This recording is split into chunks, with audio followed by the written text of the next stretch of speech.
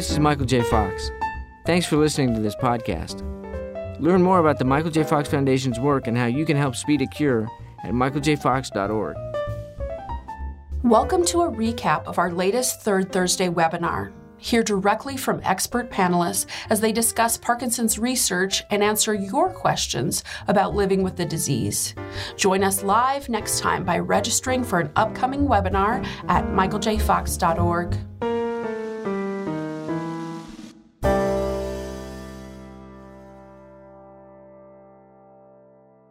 Hello, and welcome to our webinar today. I am Brian Fisk. I'm Co-Chief Scientific Officer here at the Michael J. Fox Foundation for Parkinson's Research, and really excited to be hosting our great panel today and discussion about all the progress that we're seeing in Parkinson's research.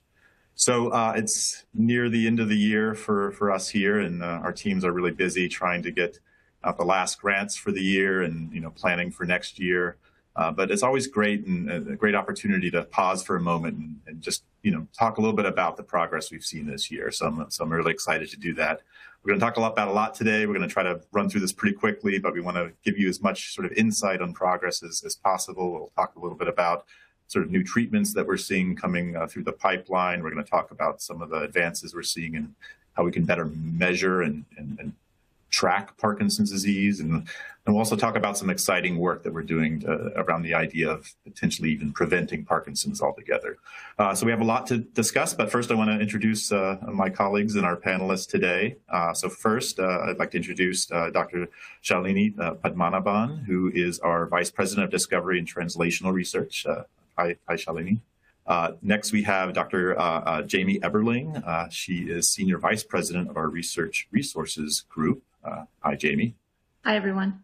And finally, we have Dr. Katie Kopel, who is Senior Vice President of our Clinical Research Team. Thanks. Excited to be here, Brian. Great. So let's get started. We have a lot to talk about. So before we kind of get into talking about the progress we're seeing, I think it's important to always start with an understanding of kind of what we're trying to do. What's the problem we're trying to solve? And so we like this sort of slide because it helps frame, I think, what the real challenge of Parkinson's disease is that it's not this sort of static disease, but it's a progressive disease. And what that means is that really when someone is initially diagnosed with the disease, and that's usually defined today by someone coming to the doctor and presenting certain movement symptoms, so slow movement, rigidity in the muscles, maybe resting tremor.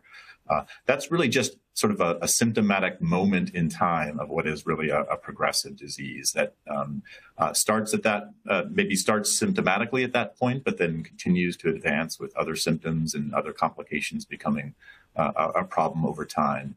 But even before that moment, we know that the disease is happening, that it's sort of simmering underneath, leading to maybe some early symptoms that people don't necessarily always think of as Parkinson's disease, but maybe predictive of later Parkinson's disease, and certainly an underlying biology that is being impacted at those early stages. So this framing, I think, is important because you're going to hear us talk a lot about over the course of the next hour, the different ways we're thinking about this sort of progressive disease and how we think about treatments and how we think about measuring along the spectrum, and even ultimately how we might even be able to find those people at the earliest stages and maybe even delay the onset of the disease altogether. So we wanted to start here just to get this into your brains and sort of have you thinking about this framing. So wanted to start off first really with thinking about treatment. So this is, I think, obviously where many people are excited to hear about progress in Parkinson's. And so when we're often asked, what's the latest and sort of, how close are we to the cure? This is really a good place to start because I think it's important to know what types of treatments we're seeing and what types of treatments we think will be available soon. So, Shalini, I'm going to start with you in this section to kind of help me walk through the progress we're seeing. And I know our team is probably following, I think last I checked, more than 170 therapies in clinical testing, meaning that they're actually being tested in humans today. And that's really exciting to understand that. But obviously, with so many different treatments, we can't cover all of them. So it's probably helpful for us to kind of break this down a bit. And we thought what we could start first with is actually, sort of reorder this slide a bit, is let's talk about first of all how we can treat symptoms today. So we have obviously a lot of approved drugs. It's been great since 2014. I think 18 drug approvals for Parkinson's, which is amazing to think about. All seeking to sort of target and sort of reduce the impact of symptoms of Parkinson's disease. And so I wonder if you could kind of walk us through some of the advances we're seeing there. And I know there's some exciting updates about some potential new approvals coming up soon as well. Sure, Brian. So as everybody knows here, levodopa carbidopa is really currently the gold standard medication for people with Parkinson's. And what it does is that it provides dopamine to the brain to basically help with movement. So this is a symptomatic therapy, Brian, as you highlighted, which means that it only helps manage the symptoms, but doesn't really treat the underlying cause of the disease, which is why, we are investing so much in research to understand what the cause is. However, even with symptomatic treatment, many patients have to work with their doctors to find a dose that works for them so they don't experience many off periods, which are the periods between doses that causes the Parkinson's symptoms to reappear, and also to prevent some of the side effects of the medications, especially with prolonged use. So over the last few years, we've seen many approvals that help manage some of these issues. And these have generally been tweaks to the way the medication is delivered. And we have two more in this category that are now awaiting a decision from the FDA. So these include AbbVie's new formulation of levodopa that can be infused under the skin. So to provide more of a continuous dosing of levodopa so patients experience fewer off periods, as well as we have a second drug, which is from Amneal Pharmaceuticals, which is a pill that contains both of an immediate release as well as an extended release. So which means you'll have some part of the drug that's released to the body immediately and some that's released slowly over time. Again, this is to better control the symptoms for a longer period of time and to prevent patients from experiencing a lot of off, periods. And both of these, as I mentioned, are with the FDA now, and we will be hearing from the FDA, early next year. So very, very exciting new formulations in this category. We also did see one recent approval of Bivi, which is basically an easy-to-break tablet of levodopa carbidopa, so you can more precisely control the dose. Some people may want to kind of, stagger their doses over the day, and some people may need lesser early on in the disease. So these kind of, treatment options really help with managing symptoms currently. Yeah, no, and so it's exciting to see these, again, new approaches to maybe an existing type of drug. Again, replacing dopamine is something we've been doing for many years. But I think when we see innovation like this to help, as we talked about before, especially as the disease advances, it can get complicated, sometimes even just simply delivering dopamine. And so new ways of doing that can help, I think, reduce some of those complications. So we're always excited when we can see advances in that space. So let's talk about, though, kind of diving a little bit deeper into the pipeline, some of the other sort of symptom areas that we're, really looking at and really excited to see progress. Sure. So I think this is very interestingly because when surveyed, actually 50% of people with Parkinson's had indicated that their symptoms related to movement were most bothersome. And even within this category, it was gait and balance, those related to kind of precise movements that seem to really affect people the most, especially as the disease advances. So to begin to tackle this issue, we are now funding a company called Takeda to test a drug for improving gait, so help people walk better, balance better. This is a phase 2 study, so we learn if the drug looks promising or not to address the symptom. Interestingly, this drug will also test if it can improve memory and cognition in people with Parkinson's, so kind of, testing two symptoms, with one pill. So very, very exciting, funding in this area. This is a challenging area to study because especially I think with laboratory models, it's not easy to study gait and balance because these are all very relevant and, specific to a human condition. And so we earlier in the year actually hosted a workshop that brought together drug companies, researchers, talk a little bit more about gait and balance in Parkinson's disease. And we're now working through some of the recommendations, which just includes how do we better measure some of these aspects in people with Parkinson's disease? How do we understand the underlying mechanisms that contribute to some of these issues, especially, as the disease progresses? And how do we then better treat it? So a lot of work to be done in this area, but we've heard time and time again that this is an important and area of research for us to consider. I think similarly, as I mentioned, 50% said that was their motor symptoms that were most bothersome, which means that at least 50% of people indicated that it was the non-motor symptoms that were most bothersome. And amongst this, I think things that keep coming up over and over again are cognition, pain, sleep, etc. And these are very, very challenging for us to study. So I think we need to really go back to the basics because it's very different circuits. We don't understand what really goes wrong in people with Parkinson's. Are they the same, mechanisms that are at play, or are they different for people with Parkinson's disease? So we actually launched a funding call earlier this year to bring in, ideas from the community to better model some of these symptoms in the laboratory setting so we can better understand the circuits or the mechanisms that are at play, both not only in the development of Parkinson's symptoms, but also in how they progress in these models, and then hoping that, we could find better treatments. So we got a lot of interest from the research community. We have lots of ideas that we're now kind of scanning and evaluating. And our hope is that we'll fund at least a diverse set of symptoms, that we can tackle in the coming years through our funding programs.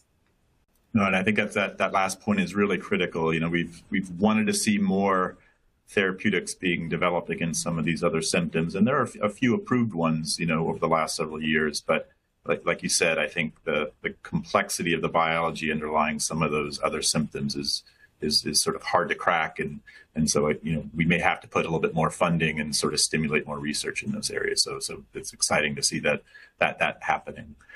So let's move from sort of the more symptom treating approaches and really think about, I think, what many, are sort of hopeful for as kind of the holy grail is, treatments that can actually maybe slow the disease process down, so that can target the sort of underlying mechanisms. And certainly over the last 20 years, we've just seen an explosion of research that's really, I think, increased our understanding of these mechanisms and now have moved those ideas actually into drug development, and including some approaches that are in clinical testing now. So talk us a little bit about what some of those, critical mechanistic targets, as they call them, are, and what kind of progress we're seeing. Sure.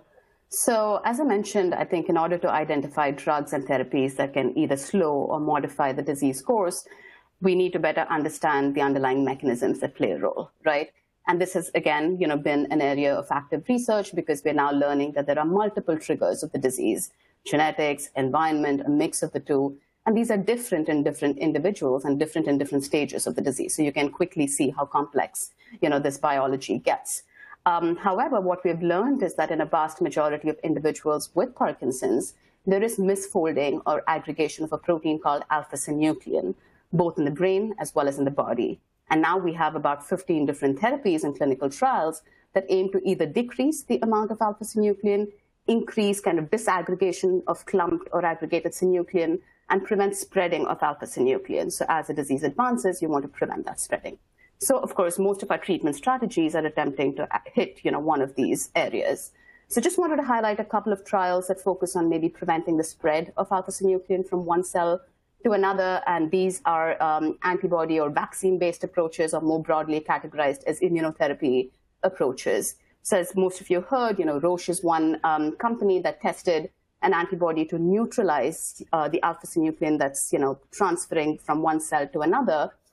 We have another approach, which is the approach from Vaccinity, which is more as, what we call as an active immunization approach, which means we actually inject a fragment of alpha-synuclein that causes your body to then produce an antibody to tackle these toxic clumps as they're transferring from a cell to cell, from one cell to another. So these approaches are both in phase 2 and phase 1 respectively, and will actually be good proof of mechanism studies for the field, because we've done enough studies, with around these approaches in preclinical models in the lab. And I feel like now the final test is really, in the clinic. So very, very exciting times, and we will learn a lot more as a Parkinson's disease kind of community.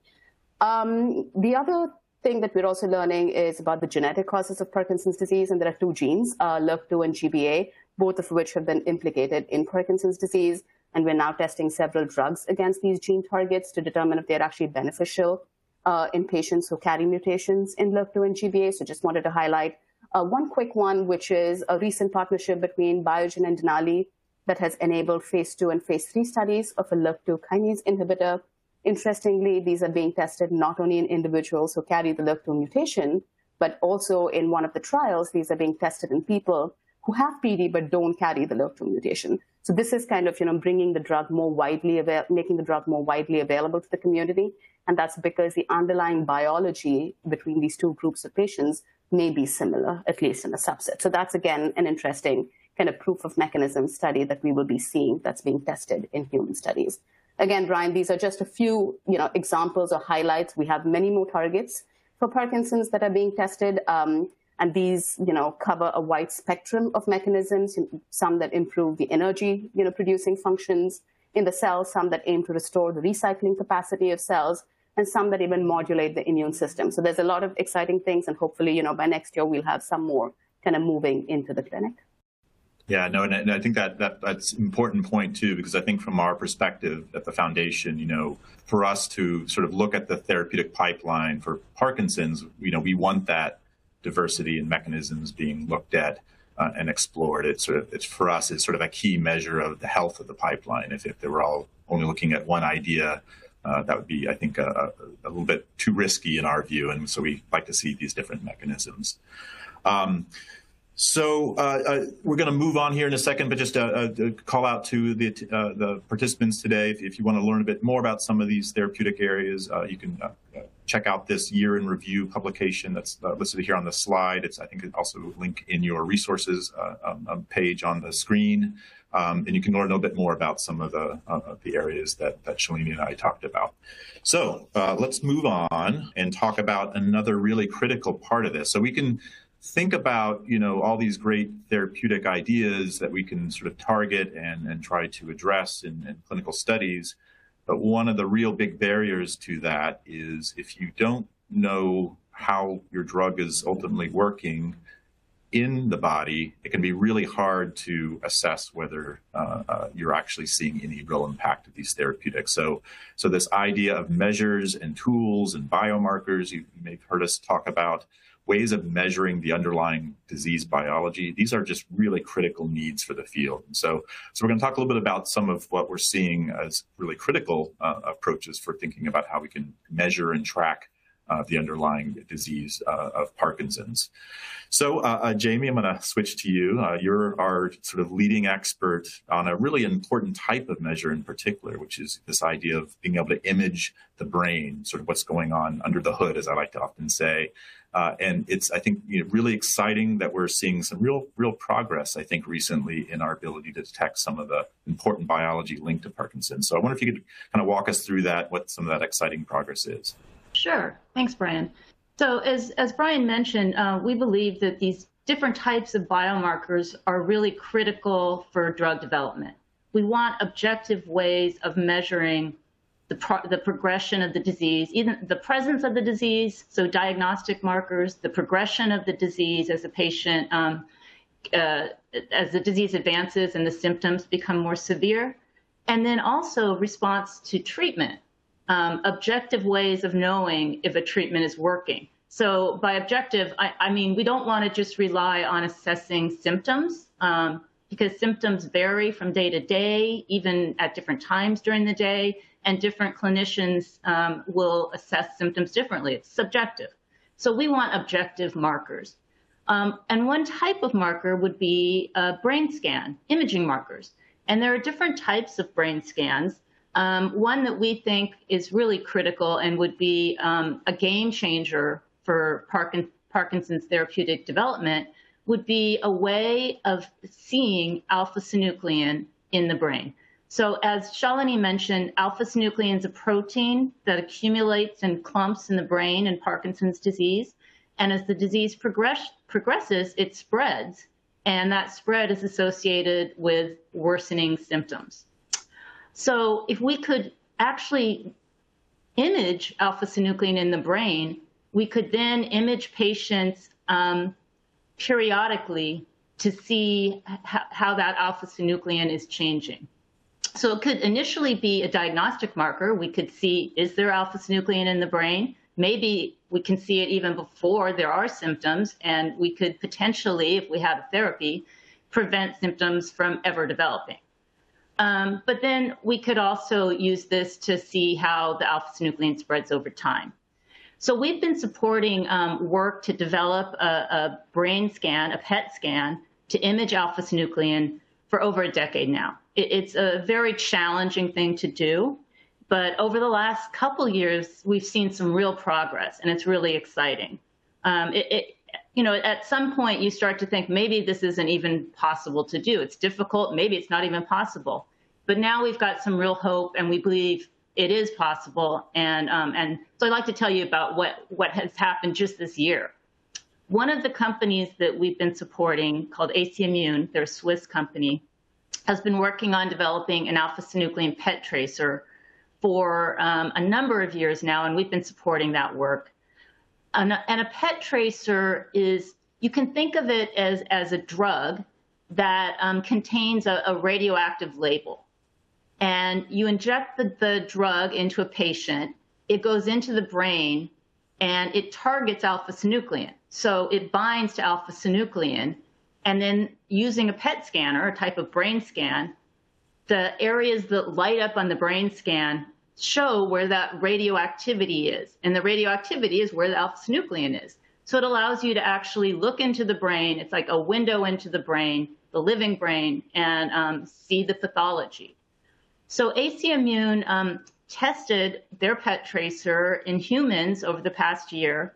They tested it in both patients with Parkinson's disease, subjects that didn't have any kind of neurological disease, and then patients with a disease called multiple system atrophy, or MSA, which is often mistook for Parkinson's disease early on because they share similar symptoms. So it's often difficult to diagnose MSA early on because it gets misdiagnosed as Parkinson's disease. But then as the disease progresses, which is usually pretty rapid in MSA, it's an aggressive disease, one realizes that, oh no, it's not Parkinson's disease at all, and we shouldn't be treating this patient like they have Parkinson's disease because they won't respond to that type of treatment.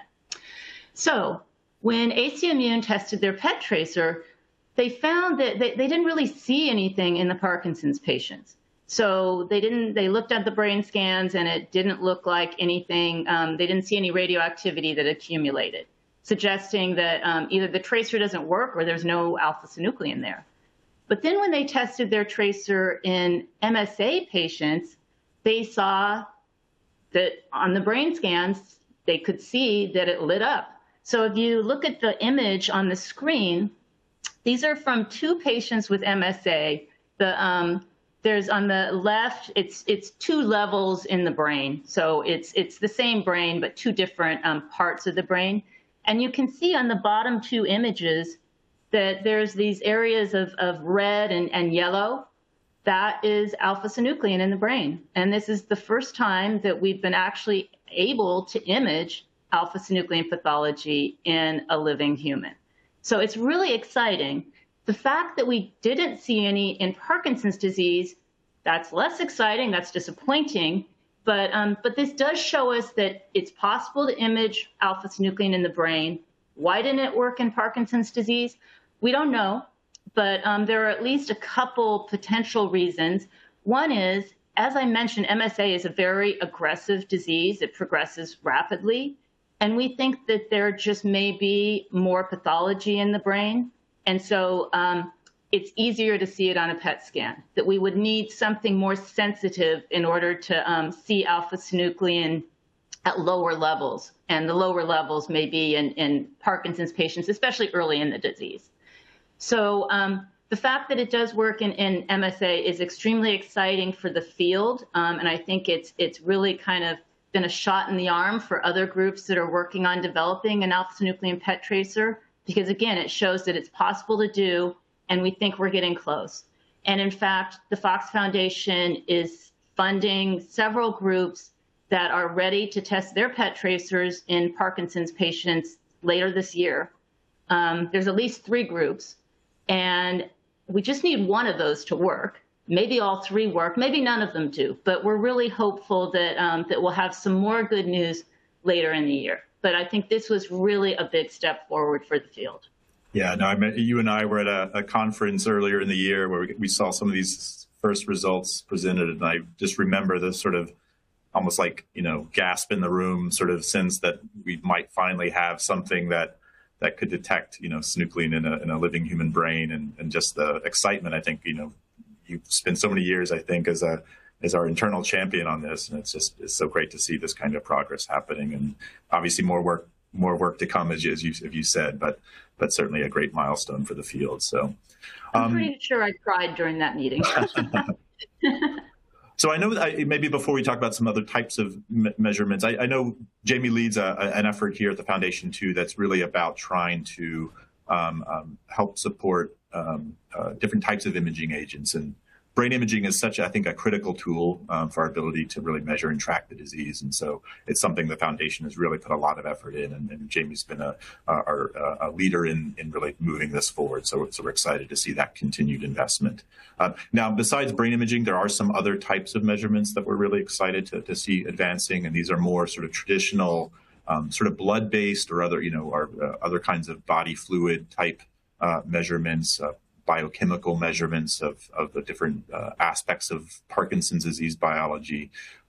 There's a really promising technique that we've been supporting, and we're seeing some real advances in that can detect, similar to how Jamie described, being able to see alpha-synuclein protein in the brain, some ways to detect that synuclein protein in other body fluids, and in particular, being able to detect forms of that protein that we think are more pathological, sort of more like the type of sort of bad, if you will, alpha-synuclein that can happen in the brains of people with Parkinson's. And there's a tool called a seeding assay, which basically has the ability to detect whether someone's synuclein is particularly sticky, if you will, is maybe one way to think about it, where if you run it through this test, it'll sort of show whether that person's synuclein tends to clump versus someone who maybe has sort of normal synuclein in their body. And so that test is really showing some real promise, and it's helping us to think a little bit about how we can better identify people who we think have more of this sort of robust kind of synuclein flavor of Parkinson's disease. And that could be a really powerful tool in addition to the brain imaging to find people who would be most appropriate for treatments that target that biology. So again, in parallel, I think these biochemical tests, along with the advances we're seeing in imaging, are going to be really, really critical and powerful as we continue to move the field forward. We want to just maybe pause for a moment, because a lot of the work that you've heard, especially the work around biomarkers and different ways of measuring Parkinson's, have really come from a great deal of work over the last number of years, but in particular from a study that the foundation launched a little over 10 years ago called the Parkinson's Progression Markers Initiative, or PPMI. And this study is really important. It's been following people newly diagnosed with Parkinson's, but then several years ago, we started adding in people who don't yet have the symptoms of Parkinson's, but carry certain risk factors. And this study has really allowed us to truly understand the progression of the disease. So that, again, if you remember that first slide I showed about how Parkinson's is progressive, being able to actually measure that and track that and understand that, I think, has been really critical. And PPMI has been just foundational in our ability to really understand that, with lots of data coming from it. It's exciting because the study is still looking for volunteers. So if you are someone newly diagnosed with Parkinson's who is not yet on medication, we invite you to sort of check out the links in your resource page to get more information about the study. But even if you're not someone who's newly diagnosed with the disease, if you're someone who has Parkinson's already for a few years, as well as if you are, as long as you're 18 years and older in the U.S., you can actually join the study even if you don't have Parkinson's, because we're really interested in understanding and identifying factors that may lead to sort of risk for Parkinson's disease as well. So check out this link if you want to join. We have also, in addition to the core PPMI study, we have what is called PPMI Online, which allows you to sort of join this larger study as well. So take a look, get more information, and we would love to have more people participating in this study. All right, so we're going to switch gears a little bit. And again, we've talked a lot about, people with the disease who have the symptoms and how we can sort of help address some of those symptoms, how we can measure some of that biology, obviously how we hopefully maybe might be able to slow down some of that biology in people with Parkinson's. But we know the disease starts many years before the motor symptoms really show up. And so there's a lot we're trying to understand about risk for Parkinson's. And so Katie, we're going to switch to you and kind of help us walk through this. Like, what are we talking about when we think about understanding risk for Parkinson's, and what are we looking to detect, and why is it so important? Yes. The good news is that we are listening more to the Parkinson's community. And if you're living with Parkinson's is in your family, you don't wake up one day and have it. There's a constellation of symptoms that are accumulating that force somebody to say, hey, I need to see a doctor about this. And the idea here, and what we're learning, especially from PPMI, thank you for those of you that are participating in this study, it's a gift. What we are learning is that the biologic process of Parkinson's disease can start many years, even decades before the onset of symptoms. And the onset of symptoms are not just those motor symptoms that push somebody to a neurologist to get a diagnosis of Parkinson's disease, but some of those symptoms, which you see on the slide here, include non-motor symptoms like issues with sleep, constipation, loss of smell.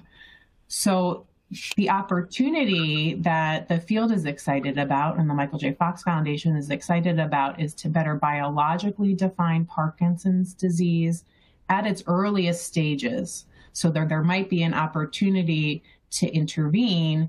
Either, we've talked a lot about pharmacologic or drug treatments for Parkinson's disease, but even intervene with very serious lifestyle changes for people that better understand their risk for Parkinson's because of genetic factors, because of biologic factors like the seeding assay, Brian, that you mentioned, or environmental exposures like exposures to pesticides or traumatic brain injury. So the opportunity that we have as a field to learn more about how we classify Parkinson's as a disease, how we make it more objective, like what Dr. Eberling was talking about, and try to do that early, is opening up a whole world of possibility in terms of treating Parkinson's early, before symptoms start, before symptoms worsen. And I'd like to point out also that prevention also can mean lots of things to different people. So this could also be preventing worsening of symptoms, even if you already have the disease, or preventing more advanced symptoms that can come with longer duration of living with Parkinson's disease. But it's all anchored to this piece of biology, and how do we better biologically define the disease, and then find the right treatments for the right people at the right time. So, yeah, I think this, finding people at this sort of early stage, I think is really critical. And I think it's important, like you said, prevention can mean a lot of different things, where you are in your sort of progressive journey. It's, trying to prevent you from getting further down that road as best we can. And could you talk, though, a little bit about, I know one, important direction we're headed is this idea of how do you think about designing the right kind of study to actually do that, to actually sort of find those individuals and potentially offer them something that could prevent that further progression. So I don't know if you could talk a little bit more about that. Yes, there's a lot of excitement here and a lot of different smart people thinking about this problem and opportunity globally.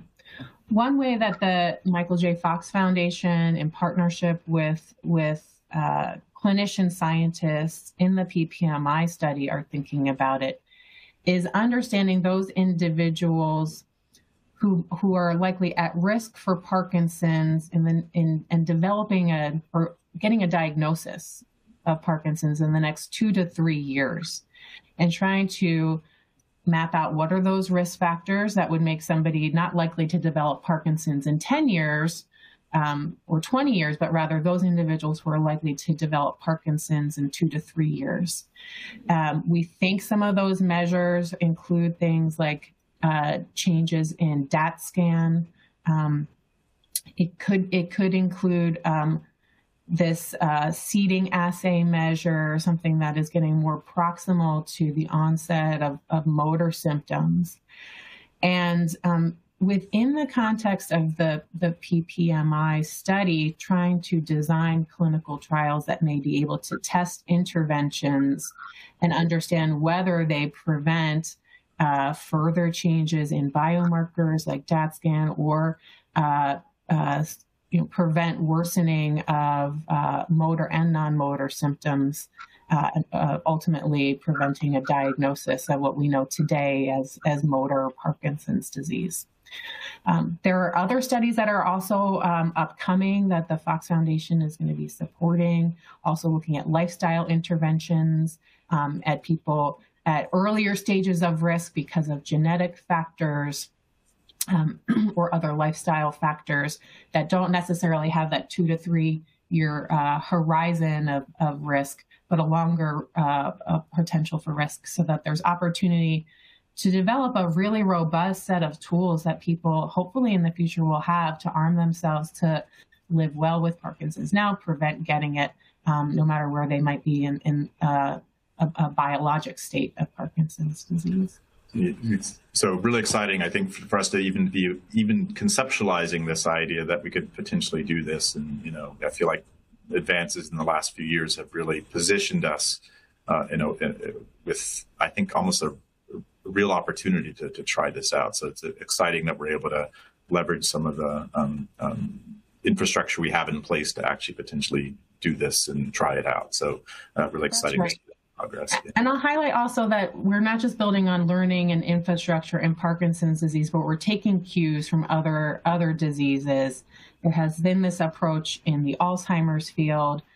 Brain health overall is becoming increasingly important and across different types of diseases. How do you promote healthy aging? And so we're learning a lot about this opportunity to promote better brain health.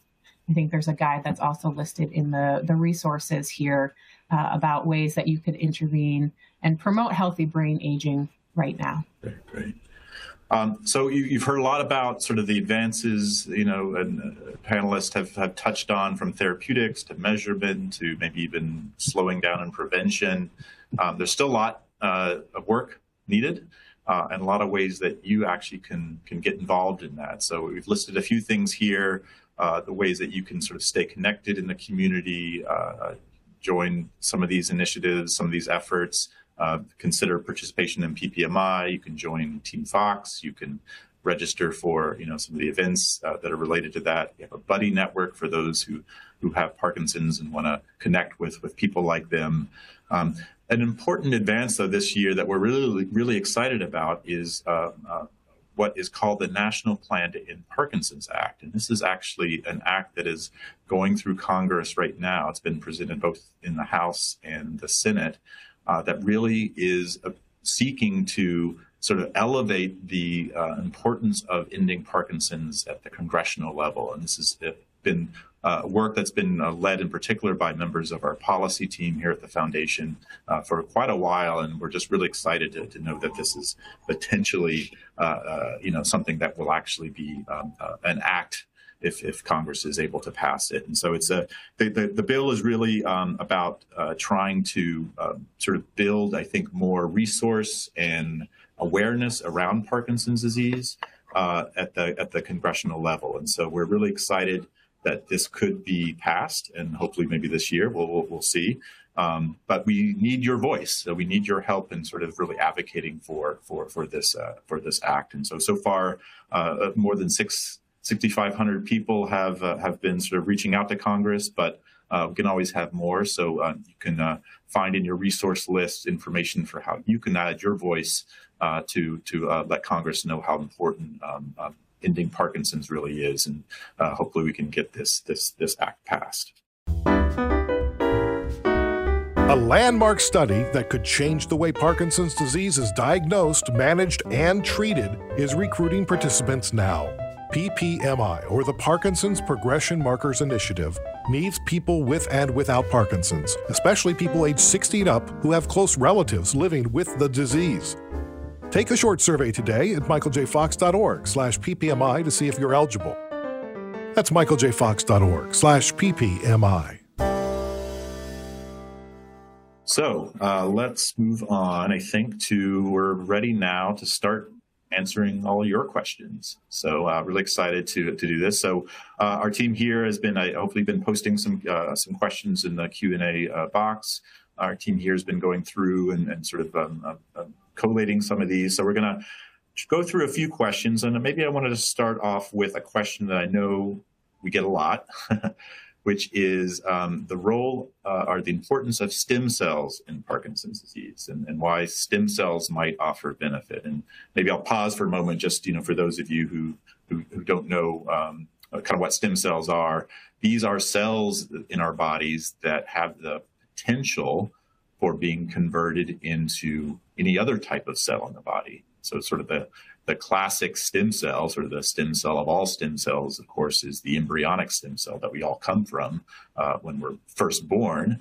But there are other types of stem cells that can be accessed and developed too, including different types of techniques people have used to create stem cells, even from adult tissues like skin tissue and other types of body tissues.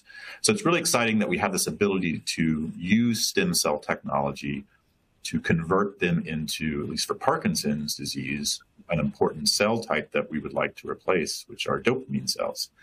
And so this idea that you could take a stem cell, make new dopamine cells, and then transplant those back into the brain of someone with Parkinson's to help deliver more dopamine is a really powerful idea that's been looked at for a number of years now. So Shalini, I know we've done some work here. We have some investments here. I wonder if you could talk about some of the recent projects, project that we've supported that is trying to do this and why we think it's a worthwhile idea to try out. Sure. So I think there's a lot of interest in this area, right, around stem cells. And Brian, as you highlighted, it is currently being tested as a replacement strategy. I would say mostly with potentially, seeing if there could be disease-modifying effects. But I think at this point, it's mainly kind of to see if we can actually replace dopamine or restore cells in that general vicinity where the cells are lost in Parkinson's disease. There are many different approaches, and I think you highlighted one, Brian. Stem cells, you can take a healthy stem cell and convert it into a dopamine neuron and then inject that in the brain for people with Parkinson's disease. And we have a couple of studies here, one that we had previously kind of supported that's now going on to clinical trials, with Blue Rock, and another one that we just supported this year with Arizona University, where they're actually injecting dopamine neurons into a population of Parkinson's disease patients where motor disease is the primary cause of the Parkinson's disease. And so there are a couple of different studies, at least with this strategy. But the other approach is actually taking patients' own cells and converting that into dopamine neurons. So it's more of a personalized medicine type of approach. This, of course, would be more expensive, would take time, but this is also something that's being tested by another company. And a third, of course, is you just inject undifferentiated stem cells. And this is where I think, we should be very, very careful about, what's being marketed out there, because we definitely don't want to, take something that's not been tested. And so we would always, kind of caution, put like a word of caution, especially if you're being asked to pay for some of these treatments. It's something that you should definitely discuss with your doctor. Yeah, no, so yeah. So again, the way I often like to frame it is, I think it's a potentially, groundbreaking type of approach if you could replace what is lost in the brain of someone with Parkinson's disease in the context of these dopamine producing cells. But it's still, I think, early days. And so we're excited that we're seeing progress, like you said. There's a few companies with treatments in clinical testing and some work even that we're funding on this. But it's still, there's nothing approved right now. And I think unfortunately, there are a lot of clinics out there that are offering, quote unquote, stem cell therapy if anybody's looking at those, I think it's just really important that you talk to your doctor first, that you kind of really understand what those clinics are truly offering before assuming that it's a treatment that will actually help your Parkinson's disease. All right, so looking at the more questions here, and we have a couple more sort of therapeutic ones. There was a question about the use of focused ultrasound, and I'm going to use this maybe as an opportunity to kind of back up higher level for a second and just talk about the idea of, we talked early on a lot about the different types of traditional drug treatments for Parkinson's, so, replacing dopamine, for example, or other types of brain chemicals that might help with the symptoms of Parkinson's. But another type of approach that is, has been approved for use in Parkinson's disease involves the idea of using technology to sort of modulate the brain circuitry that is affected in Parkinson's disease. And so there's one approach called deep brain stimulation, which it's kind of like a pacemaker for the brain in a way. That uses a stimulator that gets implanted along with sort of an electrode that goes into a part of the brain that sort of provides a signal to help sort of modulate the circuits that are impacted in Parkinson's and can actually improve movement in individuals who receive this surgery. There's another type of approach that uses a slightly different twist, which is rather than kind of stimulating the brain, goes in and tries to actually sort of remove a small portion of the brain, sort of lesioning it, as they say. And this was actually a surgical technique that was developed years ago and was used early on in the disease. But more recently, technology has advanced where now they can do this using something called focused ultrasound. So it uses sound waves that are just sort of, directed to a very specific spot in the brain. So you don't have to sort of do the usual open up, the skull type of brain surgery. You can just do this with the focused ultrasound, and it can sort of lesion a portion of the brain that, somewhat similarly can sort of impact the underlying circuit that is impacted in Parkinson's and provide some potential relief in motor symptoms and other types of movement symptoms in Parkinson's. So these two techniques, sort of neuromodulatory type techniques, I think have been really powerful additions to the way we can think about treating Parkinson's. But focused ultrasound is kind of interesting because it offers maybe some other opportunities as well. In addition to this lesioning approach, people are thinking about it in other ways as well. And I was going to maybe either, I don't know, Katie or Jamie, if you want to jump in about, what are some of the ways that people are thinking about focused ultrasound beyond that sort of just traditional lesioning approach? I mean, I can say that one way that's being explored is you can actually use focused ultrasound to make a small opening in the blood-brain barrier. That's this protective brain barrier that prevents toxins from entering the brain, but it also prevents some types of therapies from getting into the brain well enough to have an effect.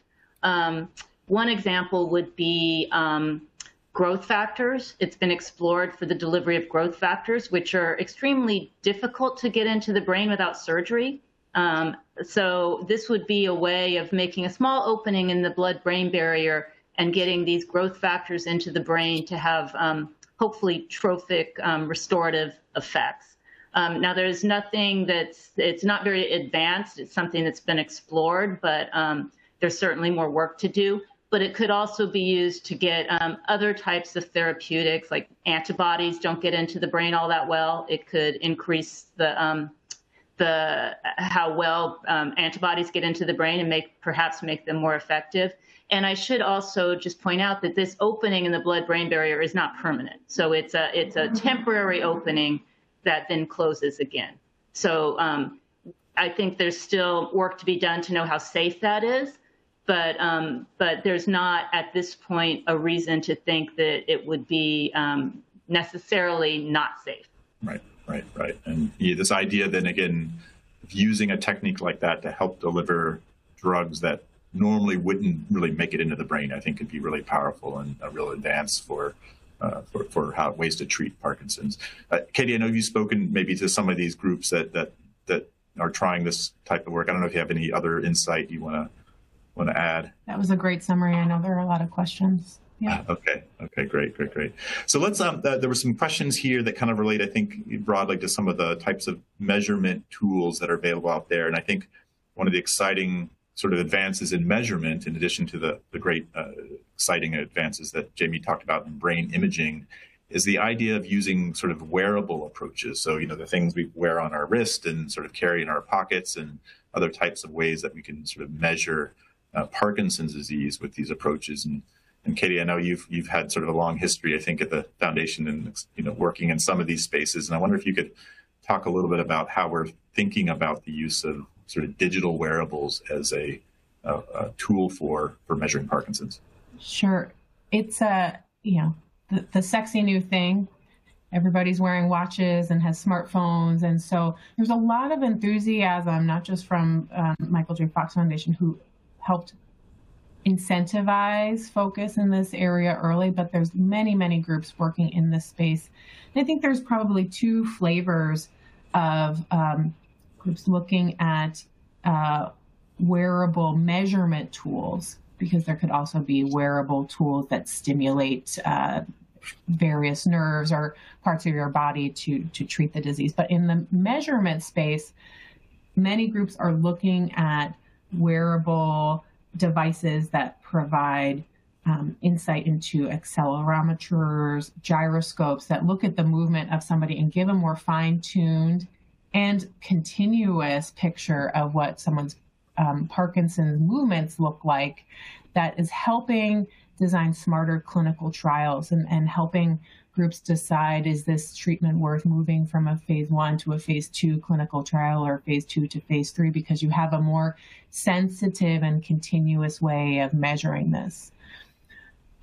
Flipping from the research to the care space, there are also groups that are invested in looking at this continuous measurement of somebody's motor symptoms largely, and then trying to time that with sort of an e-diary of when did you take your medication, how well is that medication working, and trying to move the Parkinson's field from where we are today, which is seeing a specialist or a doctor once or twice a year to optimize the Parkinson's treatments that someone's receiving, to where the diabetes field is, where you take daily blood sugars and you're able to empower patients to really monitor their disease and take control of the ways that they understand their medications are working and have smarter conversations with doctors. So nothing is at the point that this is the one that everybody should be using, but the field is moving in both those directions: better measurements for smarter clinical trials and in the context of research, and then also pairing those measurements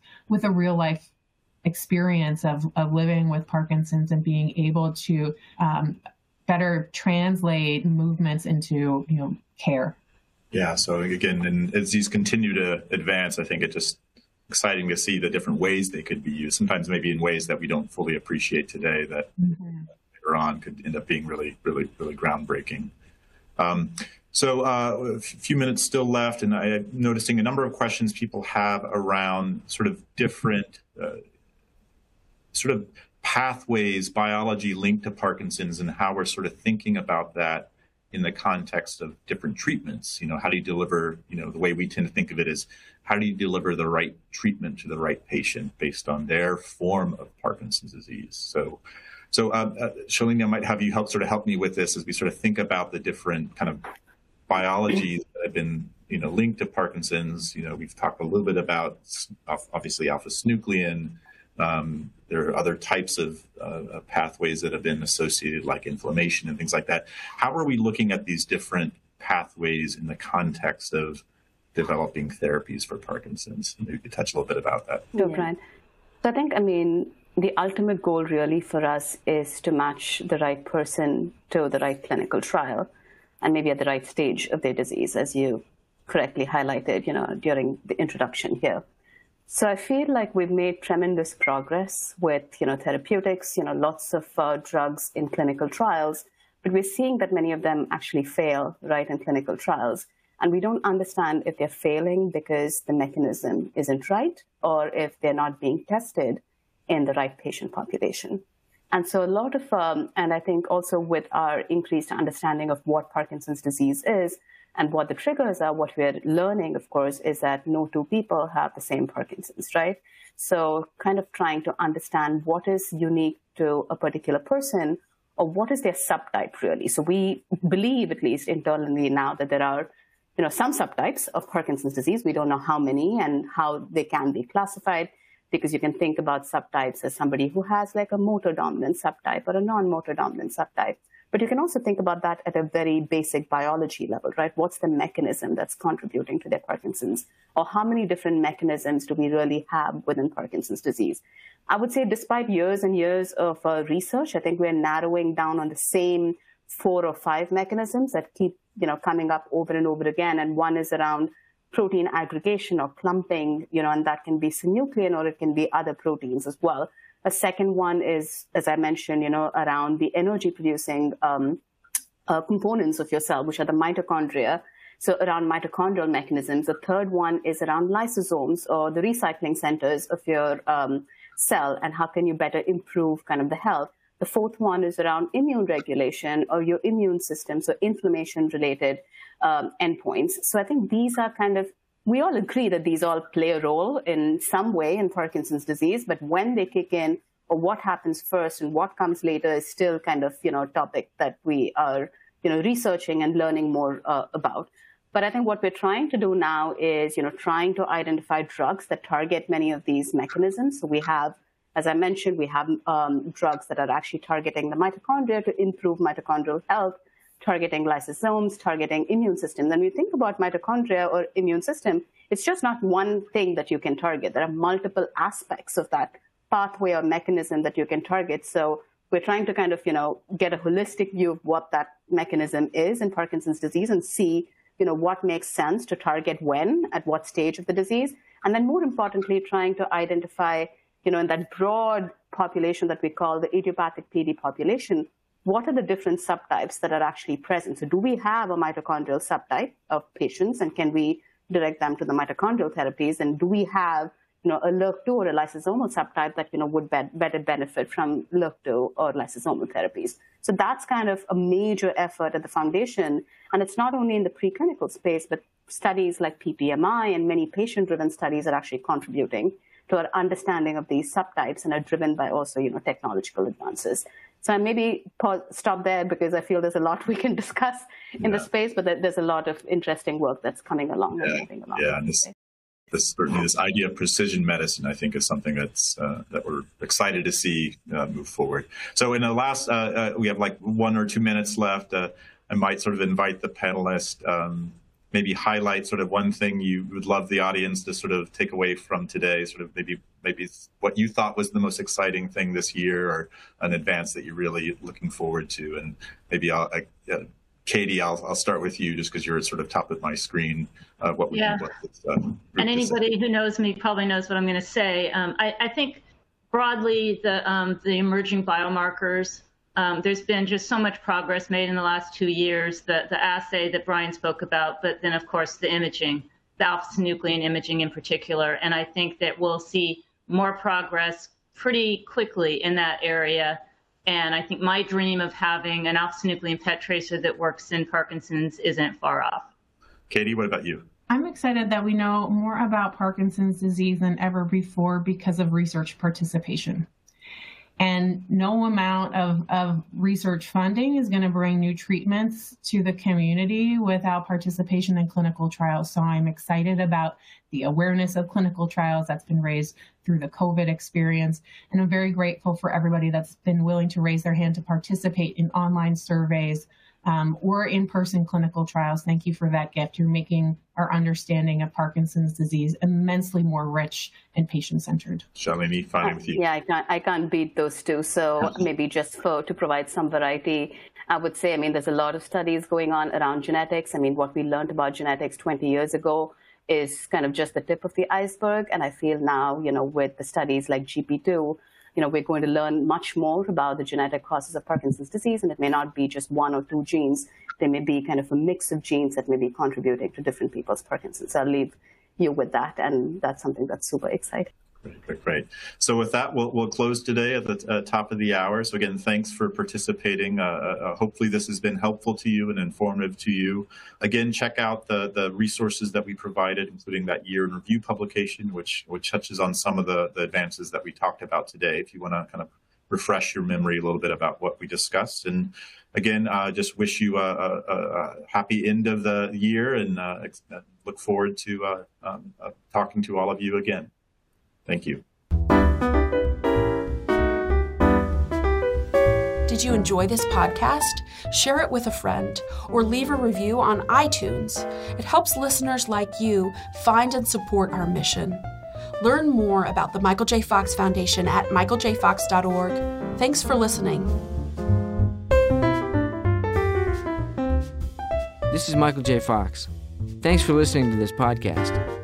Learn more about the Michael J. Fox Foundation's work and how you can help speed a cure at michaeljfox.org.